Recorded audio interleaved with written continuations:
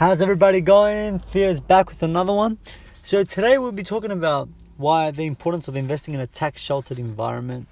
So as we know, investing in a tax-efficient way is essential to maximizing your investment returns. Otherwise, the tax man eats away too much of your profit. So we understand that a lot of people might not know, but if you don't know. However, due to the complexities of both investing and our tax laws, many investors just don't understand how to manage their portfolio to minimize their tax burden, and they end up losing out. That's the main concern a lot of people have. Of course, I don't in any way profess to be an expert on taxation, and I strongly advise you that you seek professional advice from a good accountant who has extensive knowledge on the tax system and specifically how it relates to investment. So it's my intention to give you specific instruction on how to formulate and structure your portfolio in order to maximize the tax benefits. But I want to point out a few strategies that the rich and successful use in order to legally reduce their tax bills, to be honest. So currently the tax rate in Australia, if you're in the 0 to 18,200, you pay no tax. If you earn more than $18,200 and $201, to 37, you pay 19 cents for each dollar over 18,200. If you're in the $37,000 range to 80,000, you pay 3,572 plus 32.5 cents for each dollar over 37,000. If you're in the $80,000 mark to the 180,000, you pay 17,500 plus 37 cents for each dollar over 80,000. And if you're in the 180,000 and over, you pay 54,547 plus 45 cents for each dollar over 180,000. So on top of this, government will charge you the following: the Medicare levy of 2%, the temporary budget repair levy, which is payable at a rate of 2% for taxable incomes over 180,000. Add to this compulsory superannuation at the rate of 9.5% per annum, increasing over the years to 12%, and you can see why I suggest you'll never get rich from your salary. Once you start earning a decent wage, the government takes around half before you even see it, and that hurts. So one of the biggest differences between the rich and the average Australian is how they use the tax-effective system and structure to accumulate their wealth. This dramatically enhances the strategies that I've already outlined. Strategic investors don't just earn compound returns and accumulate their wealth in a tax-deferred or tax-free environment, making their portfolio grow even faster. So in Australia, the average salary earner makes the money hand some over the government and then gets to spend whatever is left over. The rich, however, worked out how to make their money and spend the amount they choose on legitimate expenses and pay tax on whatever is left over. So the two main tax types when you invest, there are two main types of taxes potential to affect your profits. The first type is, we all know about it because we pay it whenever we earn money. It's income tax. This is the portion of the income you derive from employment or investment or any other form of taxable payment you receive from any source. So as an investor, you are liable to pay income tax on the rental return of your investment property and on the dividends you receive from your shares. So if you become a share trader, if we're talking about the stock market, then you will pay tax on any profits you make from your trades in the form of income tax, as well as the transactional costs. And this considerably reduces the profit you keep in your pocket.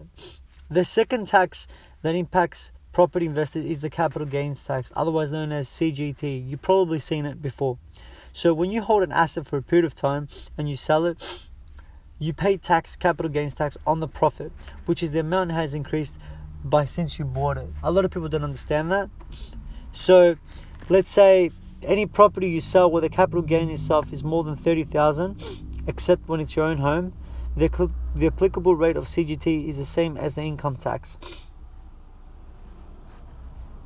So, however, if you own the investment property for more than 12 months, you get a 50% discount on the capital gains. In other words, if you sold a property after achieving a capital gains of $50,000 more than 12 months after the initial purchase, the applicable CGT would be calculated on a capital gain of 25. So obviously I would suggest to never sell for as long as possible. You will minimize your capital gains tax obligations, and also when you sell that this tax is payable. If you invest in shares, for example, you're likely to hold them in the long term, but if you do not sell them, some or all of your share portfolio, you'll become liable for CGT. So, structure your portfolio in the correct way can greatly reduce the amount of income tax and capital gains tax you might have to hand over to the government. So I won't be discussing the various structures, but there's a whole section that I will probably make an episode of, so you guys can understand it, because it's very thorough. Like, you need to really understand it. So that's with that. I'll leave you off with leverage and compounding. So leverage and compounding are the two growing your asset base. So some investors are keen to make a fast buck or sell their properties when the market peaks. Those who hold on to the assets for the long term don't have to pay tax on the capital gains, yet they can access their funds by borrowing against that increased value of the property and use that money as a deposit to buy more property, leveraging.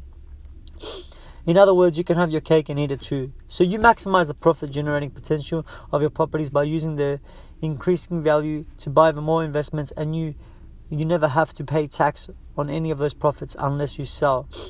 Now here's the thing.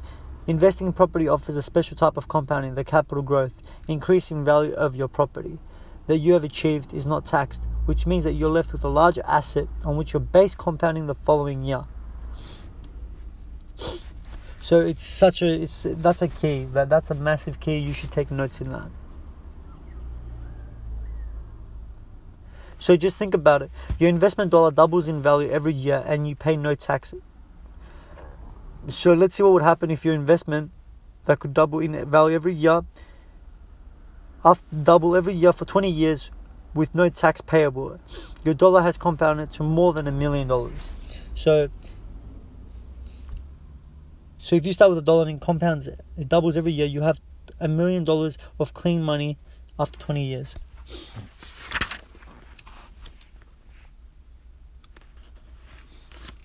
So also your investment dollar doubles in value every year and you pay 35% tax annually. So of course the example above doesn't make the income tax into account, and usually when you earn income the government expects you to pay tax. So let's see what would happen with the same investment return if you have to pay tax at the rate of 35% of your earnings each year. So after 20 years your dollar has only compounded to around $22,370 because of the effects of income tax, and it takes another 7 years for you to accumulate the $1 million. So as you can see, it's a longer process, obviously.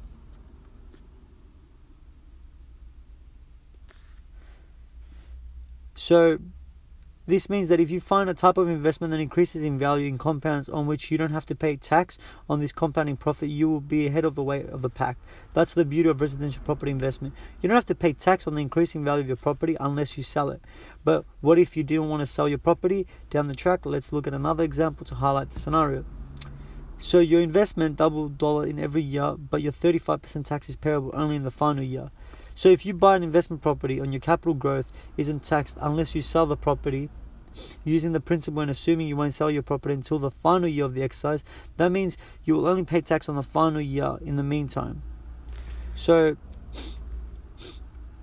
which means you pay $367,000 tax and your post-tax value will be $680,000.